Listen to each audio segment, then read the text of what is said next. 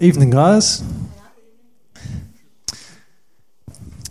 Welcome back for Faith. I think it is 3.0.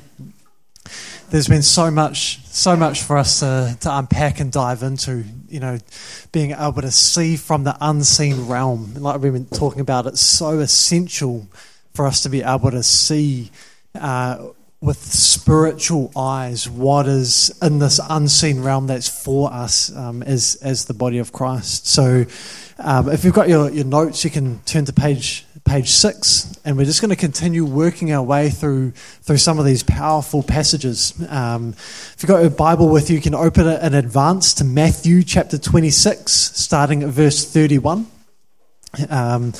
But I just thought, just before we get into our main scriptures tonight, it would be cool for us to read through kind of where we left off this morning before we kick into the Matthew scriptures. So we'll read through it. The guys might have a few comments on these scriptures, and then we'll dive deep into this Matthew scripture.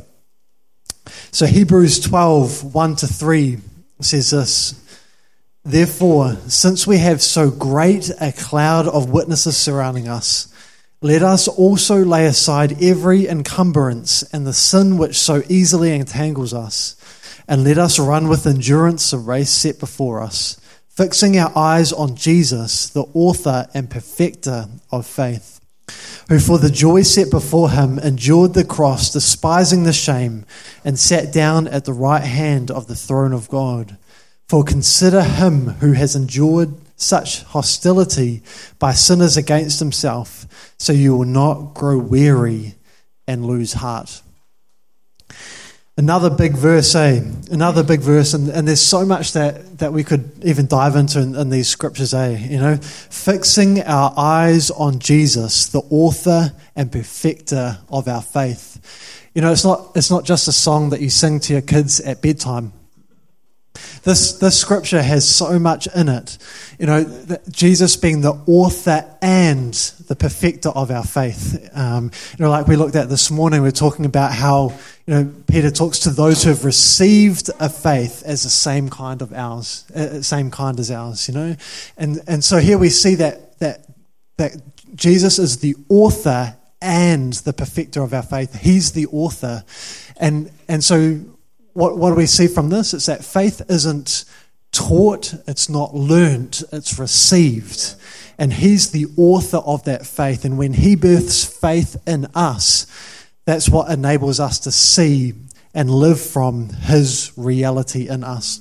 And in the same way that he births it, he's the author of it, he's the one who's faithful to complete that work in us. So it's Christ from beginning to end. And we get the opportunity of being participants in what it is that's been freely given to us by him. And so while we are not the author of it, we're not the creator of it, we're not the learner of it in natural learning, we're the recipients of it so that we can live from what it is that we've received. All right, in Hebrews 10:38 it says, "But my righteous one shall live by faith, and if he shrinks back, my soul has no pleasure in him." Like we've touched on briefly over the last couple of weeks, there's such a major connection between faith and righteousness. He says, "My righteous ones will live by faith." It says being able to see what exists in the spiritual realm is what enables us to live these lives of righteousness. You know, like Greg said this morning, to know how right we've been made in God is so utterly divine, because we were born into Adam and we were born separate from God. Our entire inner realm screams at us that God isn't for us, that he's opposed to us.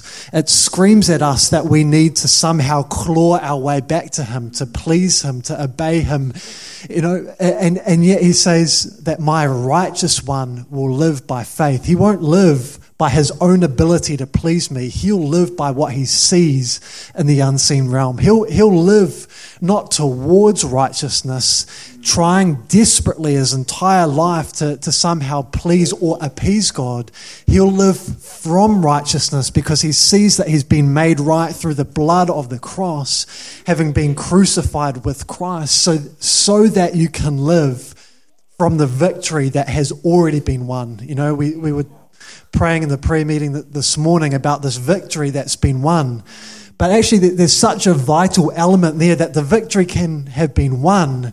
But if you don't know the victory that's been won through revelation, you'll live as though it hasn't been won. And your life will reflect the fact that there's been no victory won, right? And so this is what faith does. This is what revelation does. It takes you from being outside to in. It takes the things that have always existed in God. It takes the things that were already finished and it makes them real to you so that you can live from the finished work, no longer striving to try and finish off the work that actually God says is already done and dusted, but you don't know and you don't live from because you don't have revelation. And yet this is what is so pivotal and so massive, is that God is so willing to give us this revelation that leads to life. For those who have soft, fertile, hungry hearts, he's looking to open up this unseen realm to us so that we can live these lives of righteousness. We can live from this completed work. So it's powerful stuff, hey? All right, so that brings us to our scripture for tonight, Matthew chapter 26. It's another awesome example of why it is so important to be able to see what it is that God's done, or in this case, potentially the consequences of not seeing and of not hearing or receiving the word. So open up Matthew chapter 26, verse 31. We might divvy the reading up. Chris, I don't know if you want to kick us off, mate, with the first little section, starting at verse 31. Oh, yes. It's all right to read the Bible when you gather, eh? It's all good. Then Jesus said to them, "All of you will be made to stumble because of me this night, for it is written, I will strike the shepherd, and the sheep of the flock will be scattered. But after I have been raised, I will go before you to Galilee." Peter answered and said to him, "Even if all are made to stumble because of you, I will never be made to stumble." Tried to read that as pridefully as I could. Jesus said to him, "Assuredly I say to you that this night before the rooster crows you will deny me 3 times. Peter said to him, "Even if I have to die with you, I will not deny you." And so said all the disciples. Okay, going. Let's stop there. There's enough there to get us started, and we'll keep moving. Hey, interesting verse. Hey. He says, Jesus says to them, "You will all fall away because of me this night, for it is written, I will strike down the shepherd and the sheep of the flock will be scattered." Interesting, that Jesus is speaking from a reality that has already been spoken and has already been written.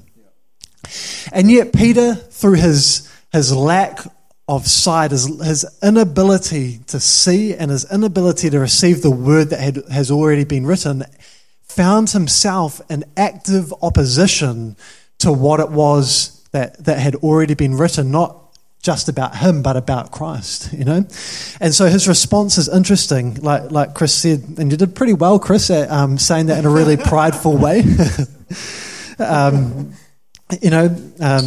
He said to him, "But even though all may fall away because of you, I will never fall away."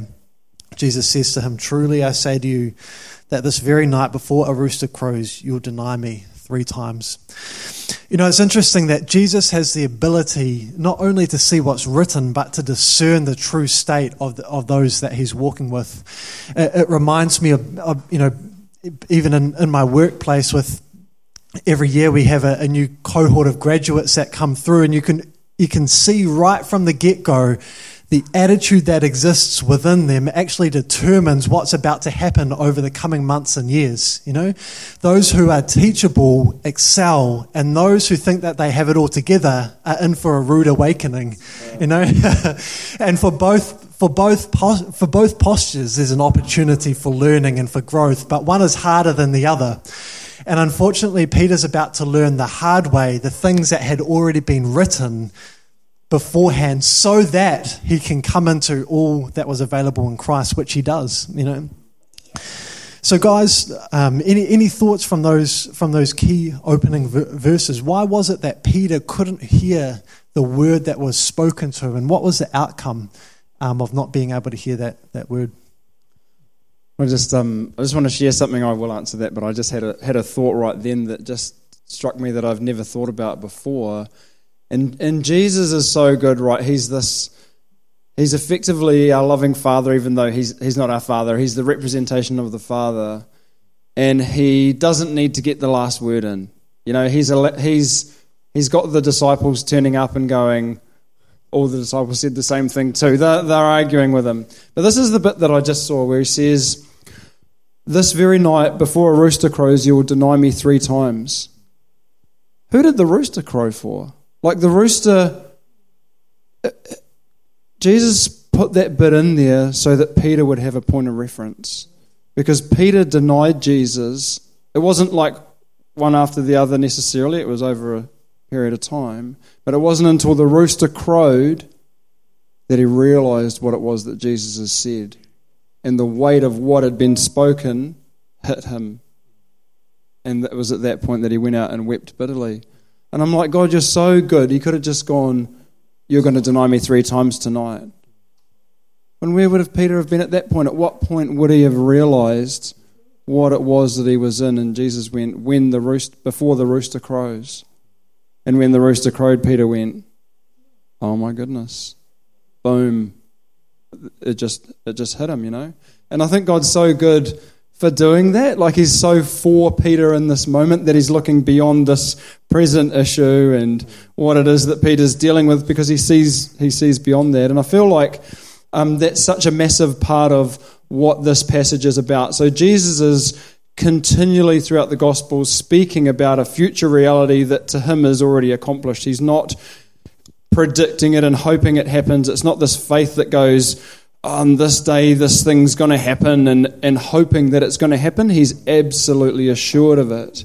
And, you know, so often we go, well, this thing is written, and Jesus isn't working towards these things that are written down. He's not going, okay, well, it's written down that I've got to do this thing here.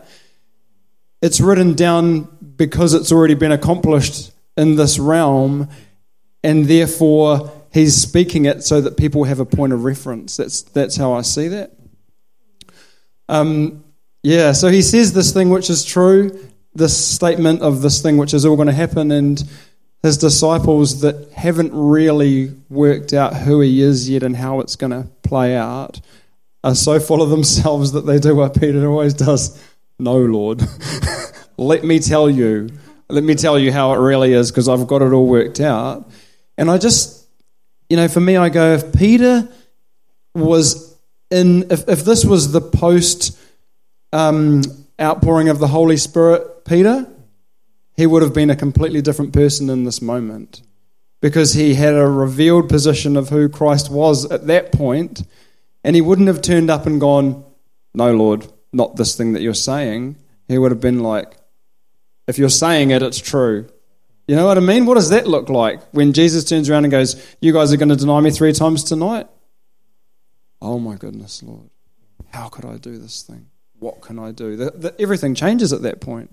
But they don't ask that because they're still so full of themselves. "No, Lord, let me tell you." That's awesome. And I love even the way that what leads into this passage is that he's already speaking their future to them, you know, in terms of his future promise. You know, he says,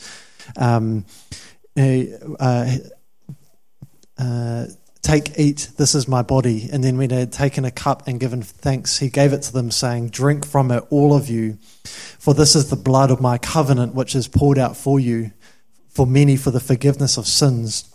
But I say to you, I will not drink the fruit of this vine from now on until the day when I drink of it, new with you in my Father's kingdom." You know, and so he starts by prophesying of there's a future coming kingdom that you're going to be part of with me, and here's the covenant that I'm making with you that is actually going to be bigger than what it is that you're about to go through right now. You know, and in fact, everything that he's about to go through only helps facilitate the ultimate calling and promise that he has for them, you know? And so even in the midst of the chaos, it's like you see the strands of his goodness all the way through, you know? So there's so many dynamics happening here.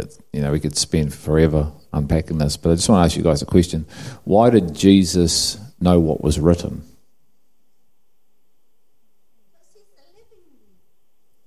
He is the living word. Is that? Yep, but how does he know what's written?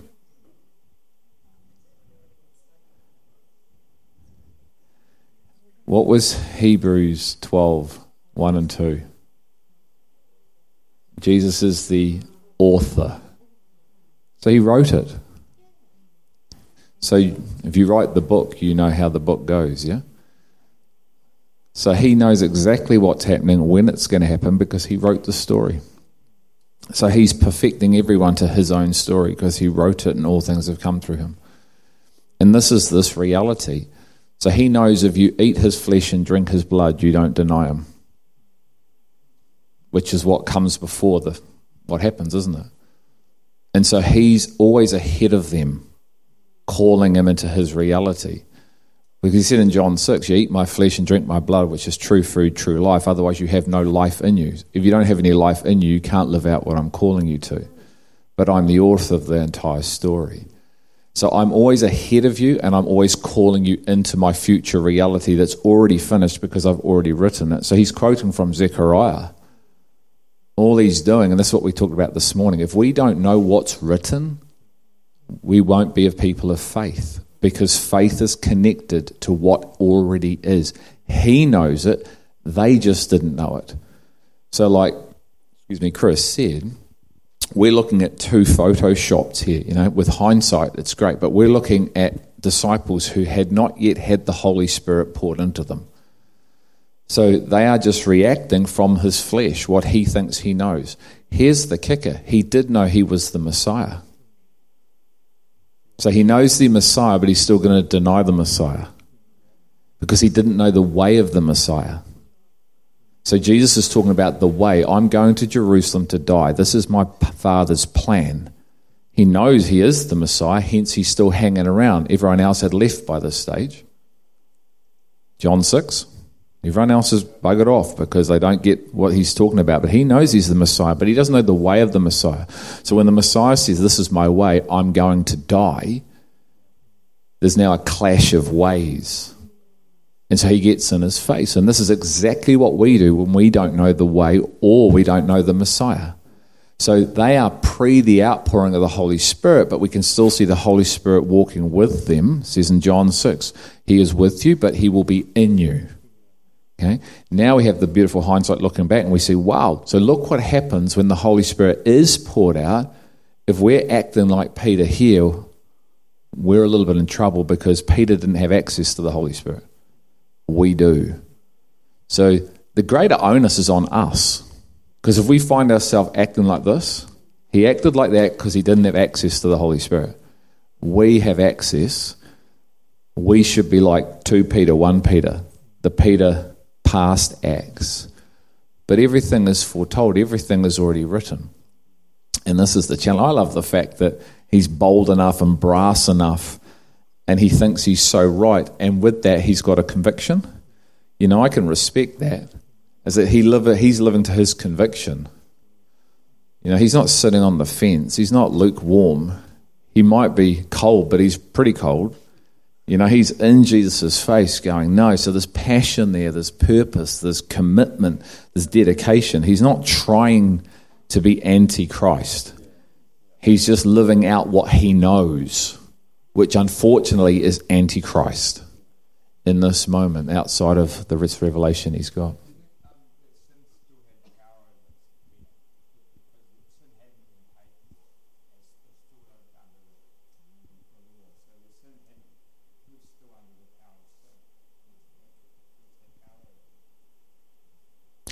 Yeah, it is, but I mean, this is a mindset issue. It's not a sin issue, it's a mindset issue. He doesn't know the way of heaven because his mind's not renewed to heaven. But he knew who the Messiah was because the Father told him. And so it's not a sin issue, guys, okay? Jesus broke the power of sin off us. It's actually a we don't know issue. Yeah. And so we live in accordance to what we know. And this is the whole point behind, if we don't know what is already written, we're going to not live to what's written. And this is what I was trying to say this morning. We've created this false faith that you believe in this thing, but you don't really know what you believe in, but you say it's God, but you're walking around really aimlessly, just tripping over yourself, as opposed to a predestined race that you know and you're running in and you're seeing it and you've got the lane that you're in. You know it. It's not, oh, mate, you know it. It's like I'm looking at you. I've seen it. And my whole life has been run in an alignment to it. And then 10 years ago, I got more of it. And it made me run faster and harder, all from the power, because I can see it. I can see it now. And so this is the challenge, because my faith is anchored in what is written. I'm not making it up. I don't need to make anything up. This is where we've hoodwinked ourselves in the institution. Each church needs to have a vision. Each church needs to have its own purpose. It's all rubbish. It's rubbish, but we believe it. And we get slowly hoodwinked into it. We have a purpose. It's called Him. He has a purpose. It's unchangeableness. It's unchangeable. Hebrews 6. He's given me a hope to enter within the veil to His purpose, which is unchangeable. The problem is, if you can't see it and can't hear it, you create your own. And you draw a whole lot of people to your own, because it sounds amazing, because it feeds your functional reality, because you're still not in fellowship. And so this is the challenge. It's massive, it's everywhere, and it's the dominant player in churchianity. That's these guys, isn't it? Because they had an idea of who the Messiah was, what it was going to look like, the earthly kingdom that he was going to establish. Will you at this time restore the kingdom to Israel? Because that's what it's all about. And Peter is really just the spearhead of that movement in that moment, isn't he? He's just the guy that's the most vocal and most committed. But it says, and all the disciples said the same thing too. They were just like, yeah, what he said, that's the right thing. We can't let you die, because then how's the kingdom going to work? Yeah. See, this is the problem. See, when you have head knowledge of scriptures without the Spirit, you're asking questions like that. Is it now that you come to restore the kingdom to Israel? So they had head knowledge of the scriptures, but didn't have living knowledge. Yeah. What did Jesus say? What did Jesus say to that? Not for you to know the times and seasons. Boys, we got a whole lot of other stuff that needs to go on before we talk about that. You can't even love me yet, and your brothers, and you're going to deny me. See, it's like they're not getting it. This is after he's come back, so this is an Acts. They're still. Like they've witnessed the resurrection, the death, and they missed all that, and they're still about themselves. Is it now we're going to kick some butt? That's really what they're saying. We're sick and tired of the Romans. Are we now going to be number one top dogs? They said that all through the Gospels, didn't they? Can I be at your right hand? That ain't for you to figure out. It's for who my Father has prepared for that. See, but they are in their flesh. They have no idea what's written, and yet Jesus is speaking to them all the time, isn't he? He's not hiding it. He's right in front going, I'm going to die, then I'm going to rise again. And they didn't hear it. And when you don't hear it, you don't live it. Like Noel said, when you hear it, you obey. And you start living in accordance to what already is. And that's what your faith is anchored in. So if you don't know that, you need to hear this. You don't actually have, or you have very little faith. And like I said, your faith might just be this: I know God is real, which is better than not knowing He's real. But you don't want to stay in that measure of faith your entire life, do you? You want to know what ear hasn't yet heard, don't you? You want to know what eye hasn't yet seen, don't you? You want to know what hasn't entered the heart of man, all that God has already written about. all that he has prepared for those who love him. Well, that's not just I love him casually. That is I am consumed, and you are the number one person in my world, and everyone else is not even a close second. I am obsessed with him. That's what he wants in a good way. And so then the Holy Spirit starts to show those people what's in him. And they live in accordance to that. Do you know it says in Hebrews 11:2 that the great people of Hebrews were approved by their what? So what does it say, Shirley? Faith. So what got them all approved, all the ones you're reading about who are cheering us on, is the same thing that's going to bring you into life. Faith. So if that's what got them approved in the old covenant, what do you think faith does now? Wow, that's right. And I think in this here we see a physical situation taking place. You know, he's prophesying about something that is just about to happen in the next number of days, you know. And yet, you know, like when God is speaking, he's not just speaking about 3 days in front of us. You know, he's talking about massive, big picture, eternal promises for us to enter into by faith, hey, you know. And yet what's played out here in the micro is really just a typology of the macro, you know, operating systems that are at play potentially in the body of Christ. Hey, you know, that if they are like this in this moment, what's that going to mean when he starts to speak to them about the things of you know that are ultimate and eternal, you know? And so while this was speaking to a specific situation, it's for us to enter in beyond that situation and see what lies behind it and receive, you know, what it is that he's speaking, so that we can move forward from the position that they were in. Hey, you know, so. What is I just had a question while I was reading it, and I thought, this is what Peter says, and this to me sums up what it is that Peter's in, where he says, even though all may fall away because of you, I will never fall away. What does he think he's falling away from? Like, how do you, if Christ, the Word, the author, is going this way, what are you falling away from? You can't, if you can fall away from him, you haven't truly seen him. You know what I mean? It just seems like a weird thing to say. I think he's watched people walk away. I'm not sure the full knowledge, obviously, Peter's in, but we know you can fall away. Hebrews is very clear on that. Those that have tasted of the heavenly things and fall away, they can't be redeemed back. So there's a pretty powerful truth there. You don't want to go anywhere near. So he's just, he's in his flesh trying to figure it all out.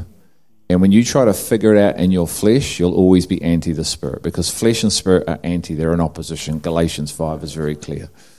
Now, the cool thing about this is Jesus loves us unconditionally. So Jesus has a predetermined purpose for Peter. So Jesus isn't going anywhere. Peter might walk away, but Jesus ain't walking away from Peter. Jesus will never walk away from you, but you can walk away from him. And yet, Jesus speaks and says, I'm going, you need me to go because the Spirit's going to come. But we've got to remember, it's all hasn't happened. So put yourself in the shoes of, imagine you really don't know anything yet, which is like now, because we're getting to hear about stuff and the same challenge that Peter's getting, we're all getting. It's like, you what, you what are you talking? Nah, oh, no, that's not it, bro. No, really? Well, how do you know? Like, where are you getting your knowledge from? Wheat Bix packet, mum and dad, tradition, ceremony, forms of God. Where are you getting your knowledge from? Because the only place to get your knowledge from is the one of knowledge. Because you cannot teach yourself. And the beauty about that is it brings everyone to the same place. So our starting point becomes the same place, doesn't it? When you all realise you can't teach yourself, we all turn up going, do you know you can't teach yourself, Ollie? Do you know you can't teach it? No. We're in trouble, but actually it's the best place to be. And so Jesus is bringing Peter and all these guys to this place. This is a divine setup. What you're looking at is an absolute divine setup from heaven to earth, because earth is full of itself. The only way he's going to get this man to his knees is to take him through everything, because he's speaking to him and he's not hearing. So when Jesus knows you're not hearing him, what other option has he got? Don't bring it to the end of yourself and just keep speaking. What happens when you're not hearing what he's saying? He loves you so much, he wants you to get this. So he's got to lead you somewhere where you'll never go.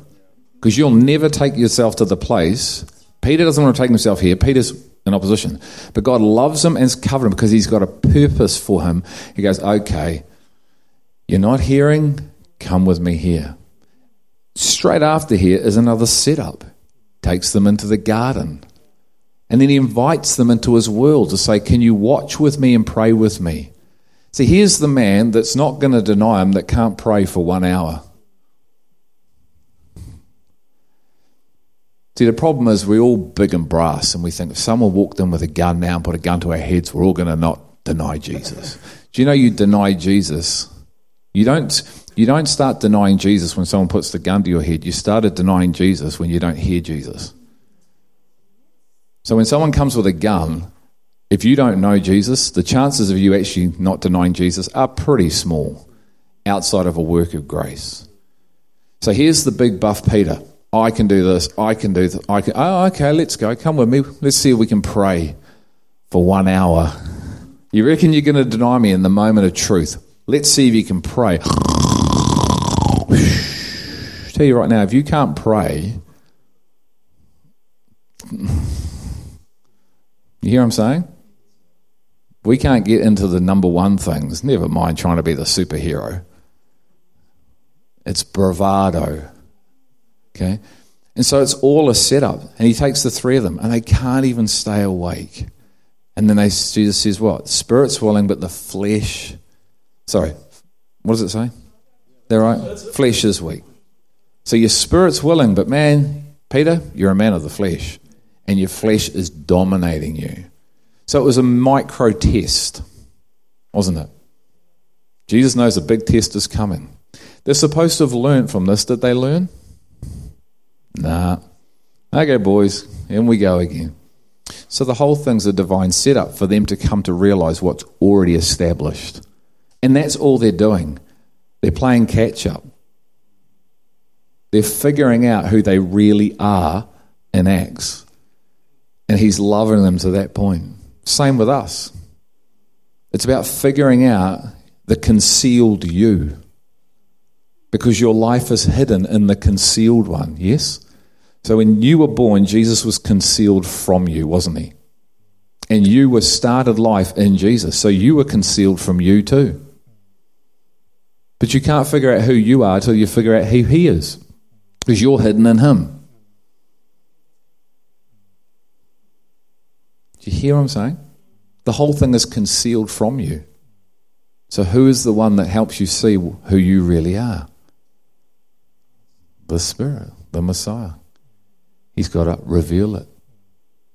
So outside of that, and that's why we don't live out who we are, because we don't know who we are, and we live out who we are in the flesh.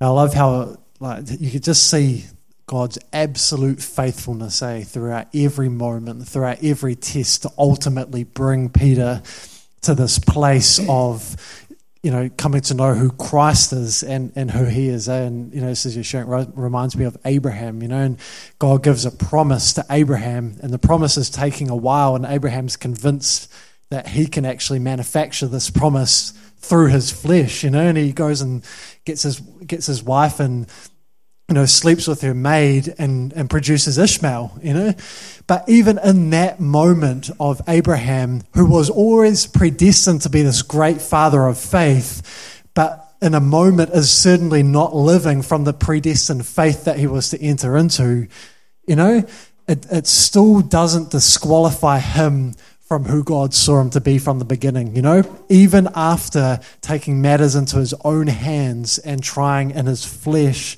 to create an outcome attached to the promise, God's faithfulness remains. Imagine in that moment, he has Ishmael and God says, "Cool, sorry mate, that's your opportunity.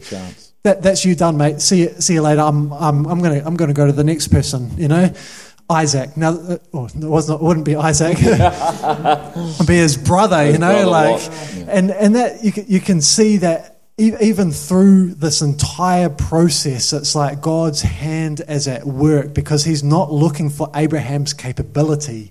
He's looking to bring him to a place of ultimate humility where he realizes that actually it's God's faithfulness to him that's going to get him through, not his own capacity to do for God what God wanted him to do, And to me, that's, he essentially tells him something that he wants him to do that he absolutely cannot do in and of himself, And that's what Christ does, It's like the first commandment, love God.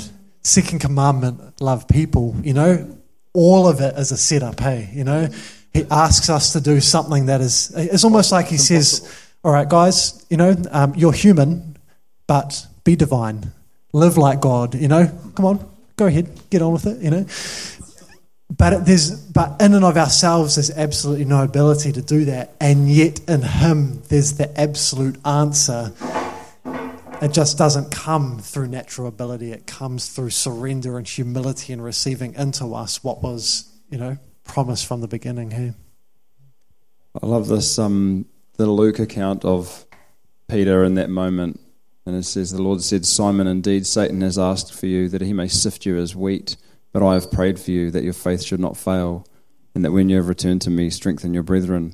And it's on that he says, "Lord, I'm ready to go with you, both to prison and to death," And he says, "No, actually, you're going to deny me."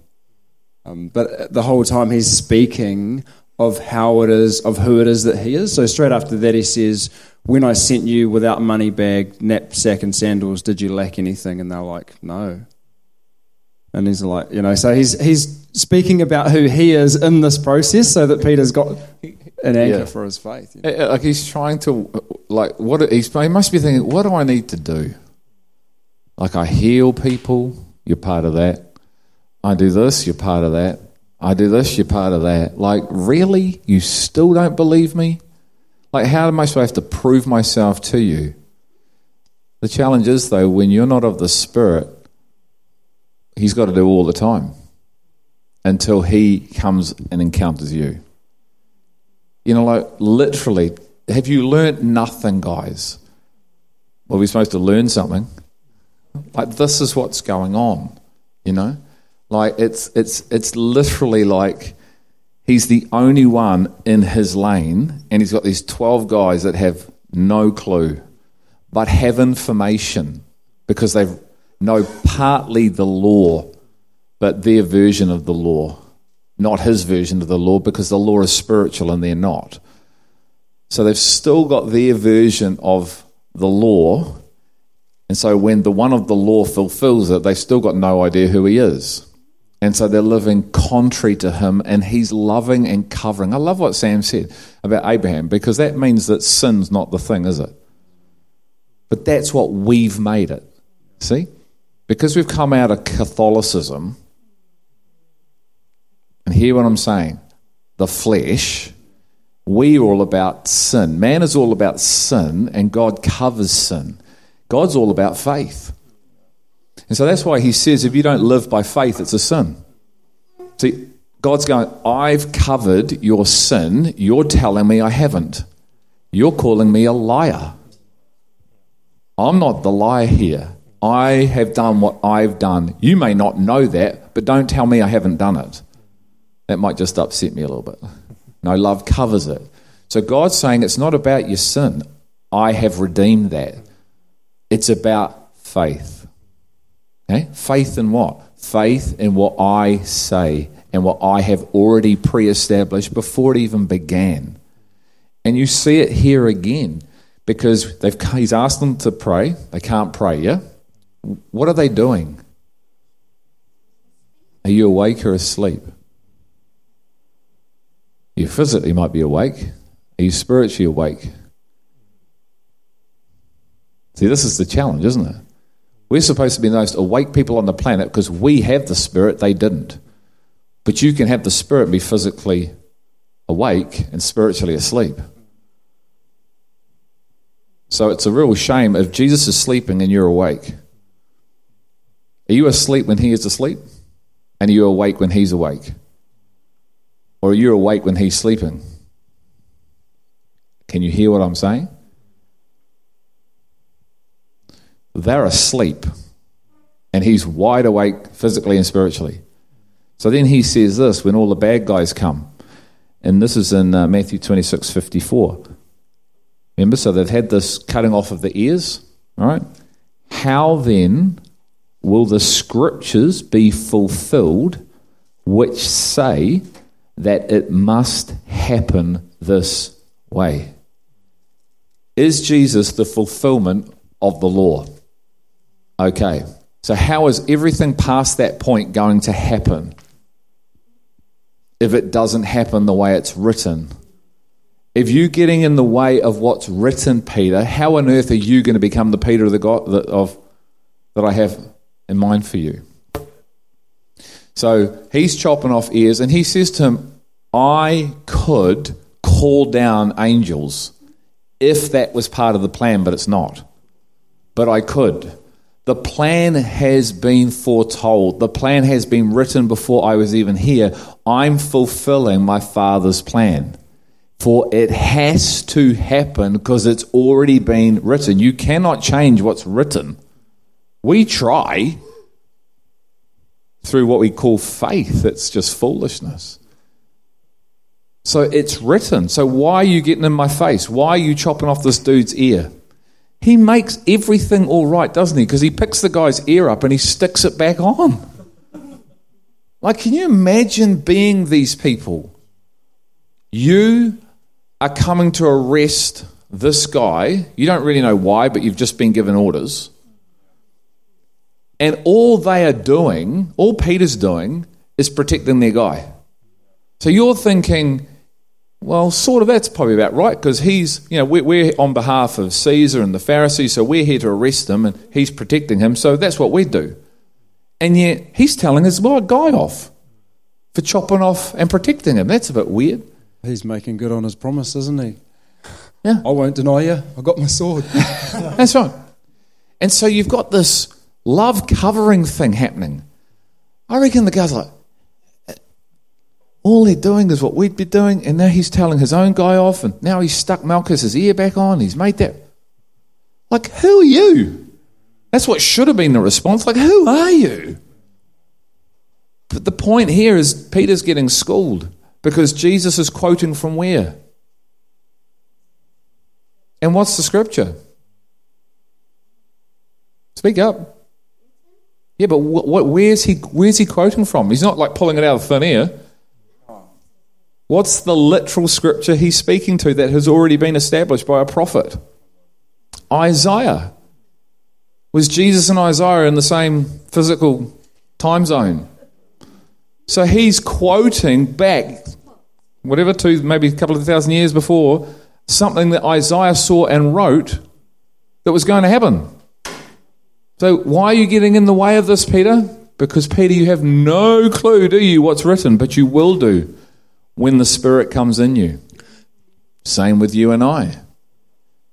That's the thing. So I just want to jump on that because naturally there was no way that they could have worked out that that was Jesus that it was talking about. That's for me is the trick. Like, how many Pharisees read that passage? Do you know what I mean?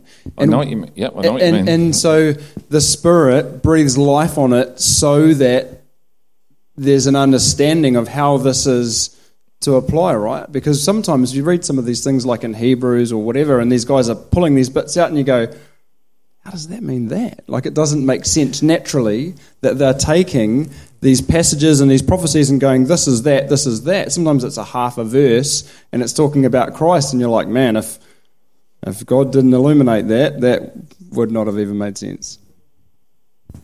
I got to say one thing and then you can sing. There's a scripture in Acts, and it talks about how they heard, they had the scriptures read to them every week in the temple, but they didn't hear the voice of the scriptures, And I think to me, No, okay. I'm just going to ask you a question. to me that's what's so fascinating, is what you're saying. It's like the scriptures were already written, but the life behind the scriptures and what they were actually proclaiming was still to be discovered. Why? Why what? Why does that, what you're saying, happen? How is that possible? From a race of people that their whole obsession was the scriptures. Their whole obsession, they could quote you the books inside out. They learnt the 5 books and could speak it by rote. Why on earth those people, when he turns up, don't know him? Why? Well, they heard naturally and physically and academically, but they didn't actually hear the word that was spoken. Right. It's got to be a divine setup so that we're 100% reliant on God. On the Spirit. They weren't of the Spirit, yeah? That's it. Okay, so the scriptures are of the Spirit, yeah? So if you think they actually knew the scriptures, you're fooled. They didn't know their own scriptures because the scriptures, the law is spiritual. The law is holy. Yeah. Okay? Who gave the Torah? Who gave the law? God. Spirit, yeah. So the Spirit gives it. They ain't of the Spirit. They reject the Spirit. They reject John's message. So all they had was their version of what they thought this was. Yeah. And so when the one of the Spirit turns up and starts to speak, no, you ain't it, because they weren't it either. So don't think that they understood their own reality. If they did, they wouldn't have killed him. Hello? They're waiting for the one, and yet they crucify him. And then they say they're of him. If you were of Moses, you would believe me because Moses wrote about me. You weren't of Moses. No, he didn't. He said we need to keep the Sabbath. You telling me I'm not of Moses? Yeah, you're of the devil. How about that one? Now that religious spirit crucified him. Do you know we can do exactly the same? When the word goes out, the word is spirit. If you're not of the spirit and hear it in the spirit, you can go, oh no, hate it. Now you might not physically kill someone, but you do in your mind, in your heart, in your language. You gossip, you murmur, don't believe that, don't believe that. Oh, well, a rubbish that is, don't believe that. And you destroy and rip down the work of God. Well, you can't, but you know what I mean? Someone else can be influenced by that. And now you destroy them with your lack. See, this is the challenge. So the whole entire thing is spirit. From start to finish to end, everything in the middle has come from the Spirit. Hence, we need to be of the Spirit. Otherwise, we're of the flesh. Now, the cool thing is we have the Spirit. Like, we're on the other side of that, aren't we? We're 2,000 years on the other side of the outpouring of the Spirit. So we are not to be demonstrating this type of behavior because we're on the other side of it. Okay?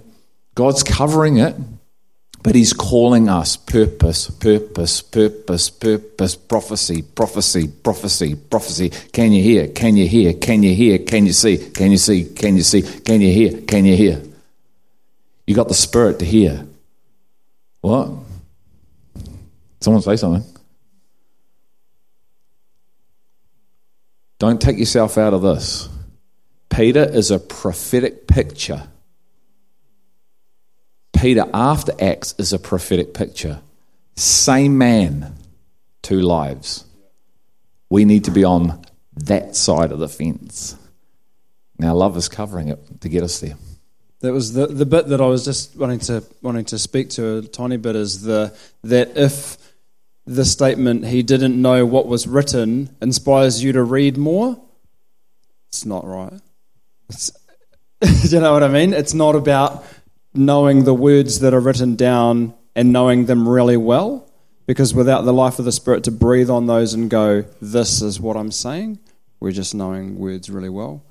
And because you see Peter post the Holy Spirit, and he turns up and this is pouring out of him, and he's like, this is what Joel wrote about when he said this thing, and this is what's happening in the last days, and these are the last days, and blah, blah, blah. And it just keeps coming out because all of a sudden he's got illumination versus he read some stuff and worked it out.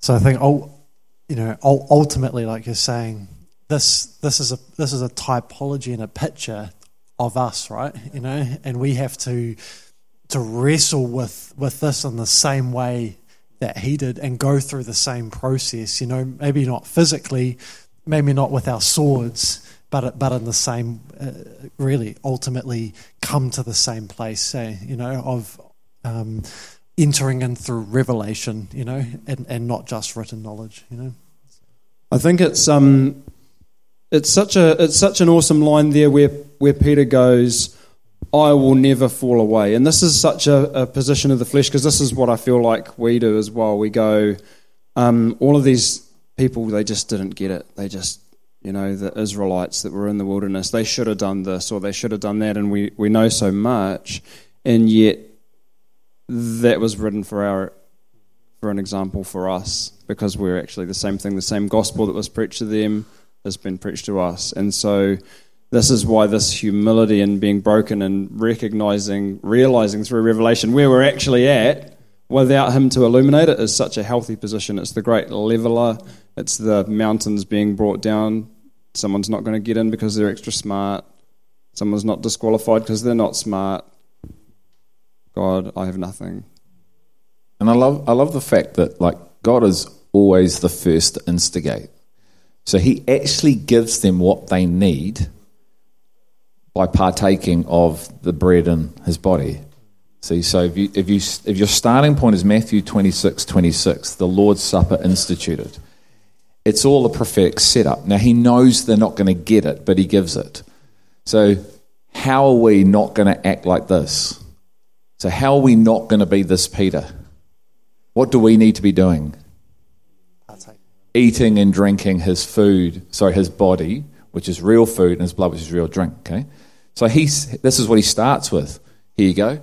Here's me of the covenant, but he knows the Spirit's not in them. But the point is, he gives them. So in John 6, come to me. It ain't about the miracles. I'm doing the miracles so you'd realize I'm the bread, and you need to be eating me. But they're not getting this. So he always gives us everything pertaining to life and godliness. There's no excuse, okay? All the excuses have to be parked over that side of the room. There is zero excuse to not be in this life. Correct? Because if he's made the way, there is no excuse. So then it's about our choices, correct? It just becomes about choice. So he says, I've given you my son, I've given you my spirit, I've given you my power. We may not know that, so that's why we have to turn and seek and receive that and eat his flesh and drink his blood, because he gave us that 2,000 years ago. This is the manna that we need to be partaking of if we're going to live out this life we've been called for. And the last thing I just want to say is, if you want to know more about what I said around the law, the Spirit, I've put all that on the audio library. There's probably 3 sections about it's all written, not of Moses, not of the law, and the true Jew is one who worships in the Spirit. So if you want more, go look at the audio library on the website, and it's all there, and consume yourself in that. Oh, any questions from the dialogue tonight? Questions?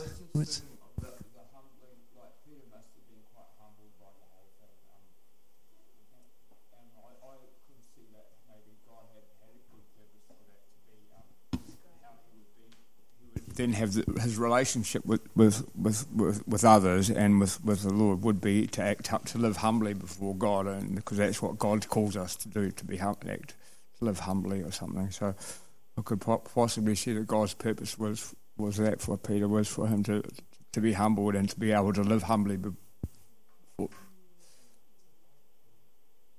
maybe.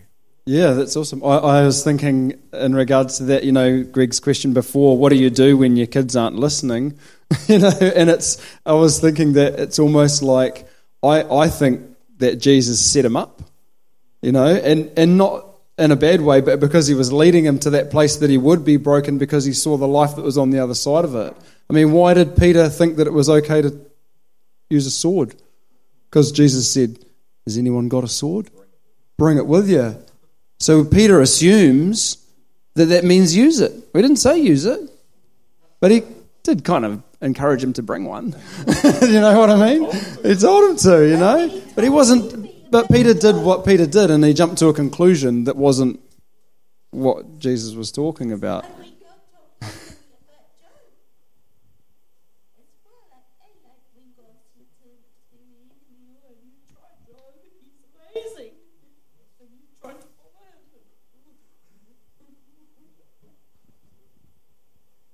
Cool. Any other takers? Any other questions?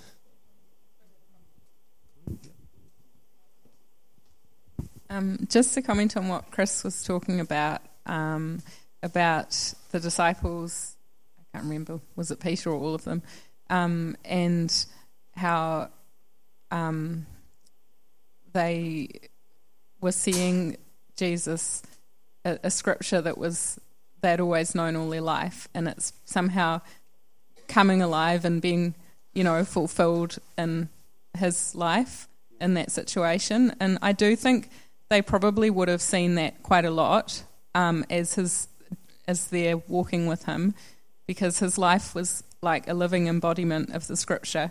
So I think that scripture would have been coming alive and being revealed to them along the journey. And in the same way, in our discipleship with him, that we're to become living embodiments of scripture, and our life is also coming alive. The scripture that speaks about him is speaking about us, and you may find sometimes you might not even be thinking about it, but somehow some obscure scripture that you've never even really thought about becomes alive, and you might not even be in an easy situation or a desirable situation, but all of a sudden there's Christ being revealed through his word into your life and into your situation. So that's just something I was reflecting on. Yeah.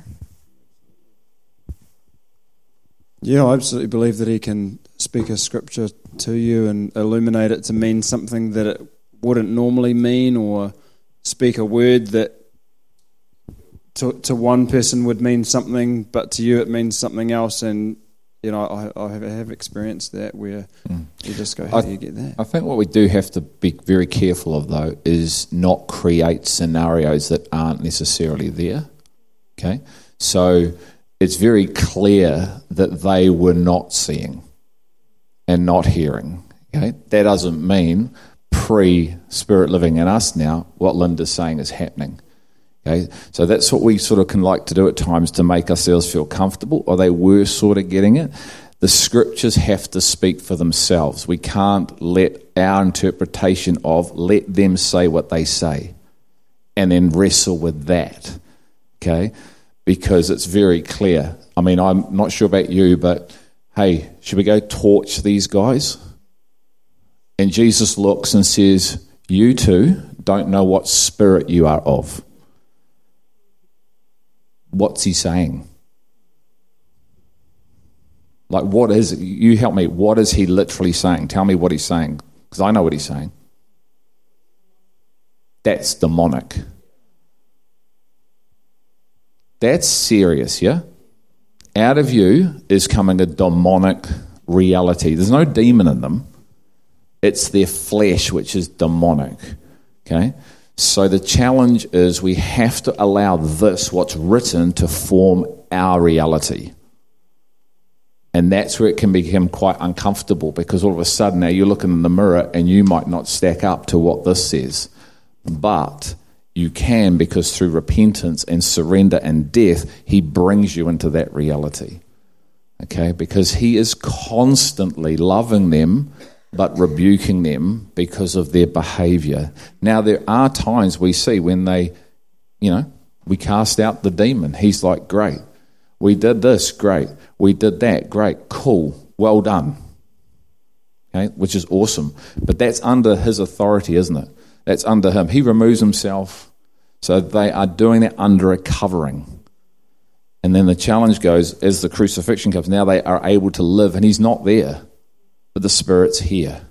And now the alignment you see is incredible. Minds still need to be renewed and all that stuff, but there's not that enmity, which is active opposition against, because I don't get what you're doing or saying. And so we just have to acknowledge the reality of that, because that's what the Scriptures, and that's what helps you find true repentance. Because when you're made aware of that in your own life, you come down. You break when God shows it to you. And that's what's happening with Peter. Okay? Bravado, bravado, bravado, bravado, bravado, some cool things happening, but still denying God, can't lay his life down, doesn't care about his brothers, because when Jesus gave them the command to love, he's not interested. This is his true state, and this is our true state until we all come down. Don't think more highly of yourself than you ought to. You get in trouble. Okay? Now, when he shows Peter that, when the rooster crows, the Bible says he remembered the word of the Lord, and bang, and he wept. Now, I know that place. You might just read that, oh, he had a few tears.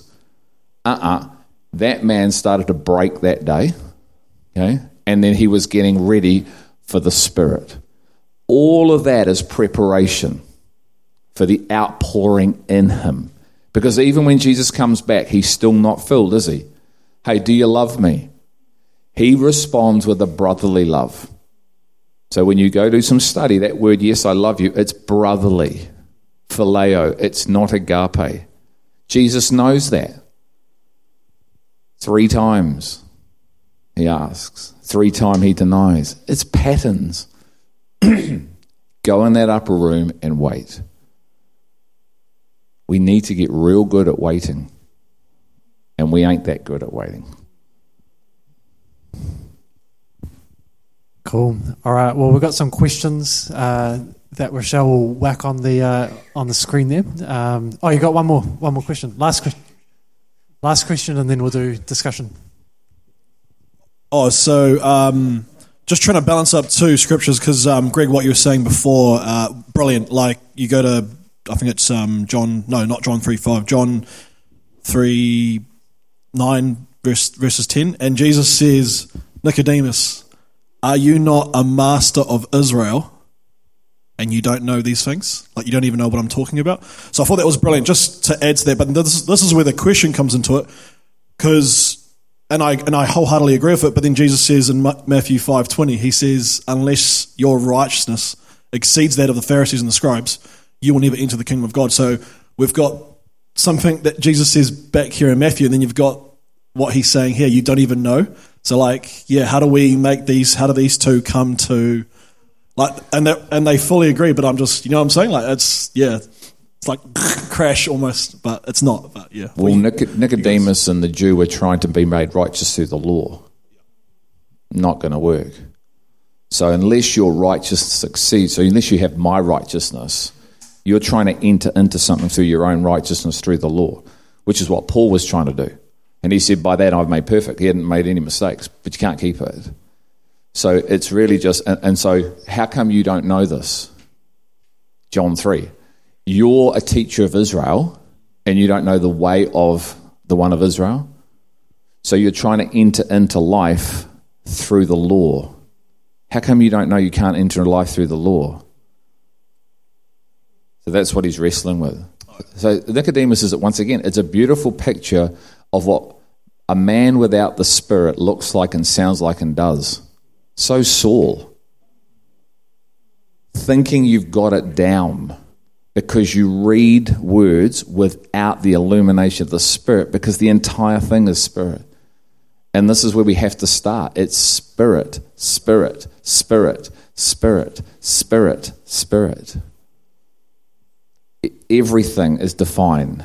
We tend to go, the Spirit started when the Holy Spirit was poured out. Rubbish. Spirit is throughout the entire Old Testament. Jesus was walking through them. He was the one they were partaking of. He was it's like, sure, there's the physical reality, but if you look at the physical stuff and stop there, you miss it. It's all a means pointing you to a greater reality. Hence, the guys are able to partake of the bread when they should be killed. All these things are happening because the Spirit trumps and faith trumps. But as we know, as the old, it was individuals. And then the time came it would be all. And so we're on the side of the all. You know, it's like only one man could enter into behind the veil, yeah? Once a year. And then Jesus turns up and says, okay, boys, everyone come follow me. We're going to the place that only one man could go, because the one man has turned up that has the key to that place. Which means, what was behind the veil?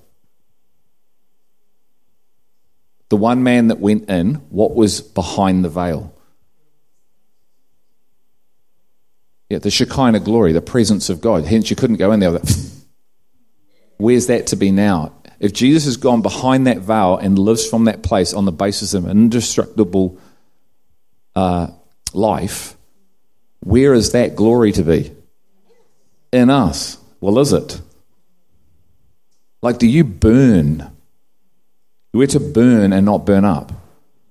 So 2 Corinthians 3, ministers of glory, going from glory to glory, because the Shekinah presence, the glory of the Father that was in that temple, that Holy of Holy, is now in the temple. This is what this all means. So you burn with glory. Okay? Christ in me, the hope of glory. When Jesus manifested himself on the Mount of Transfiguration, what were they seeing? His glory.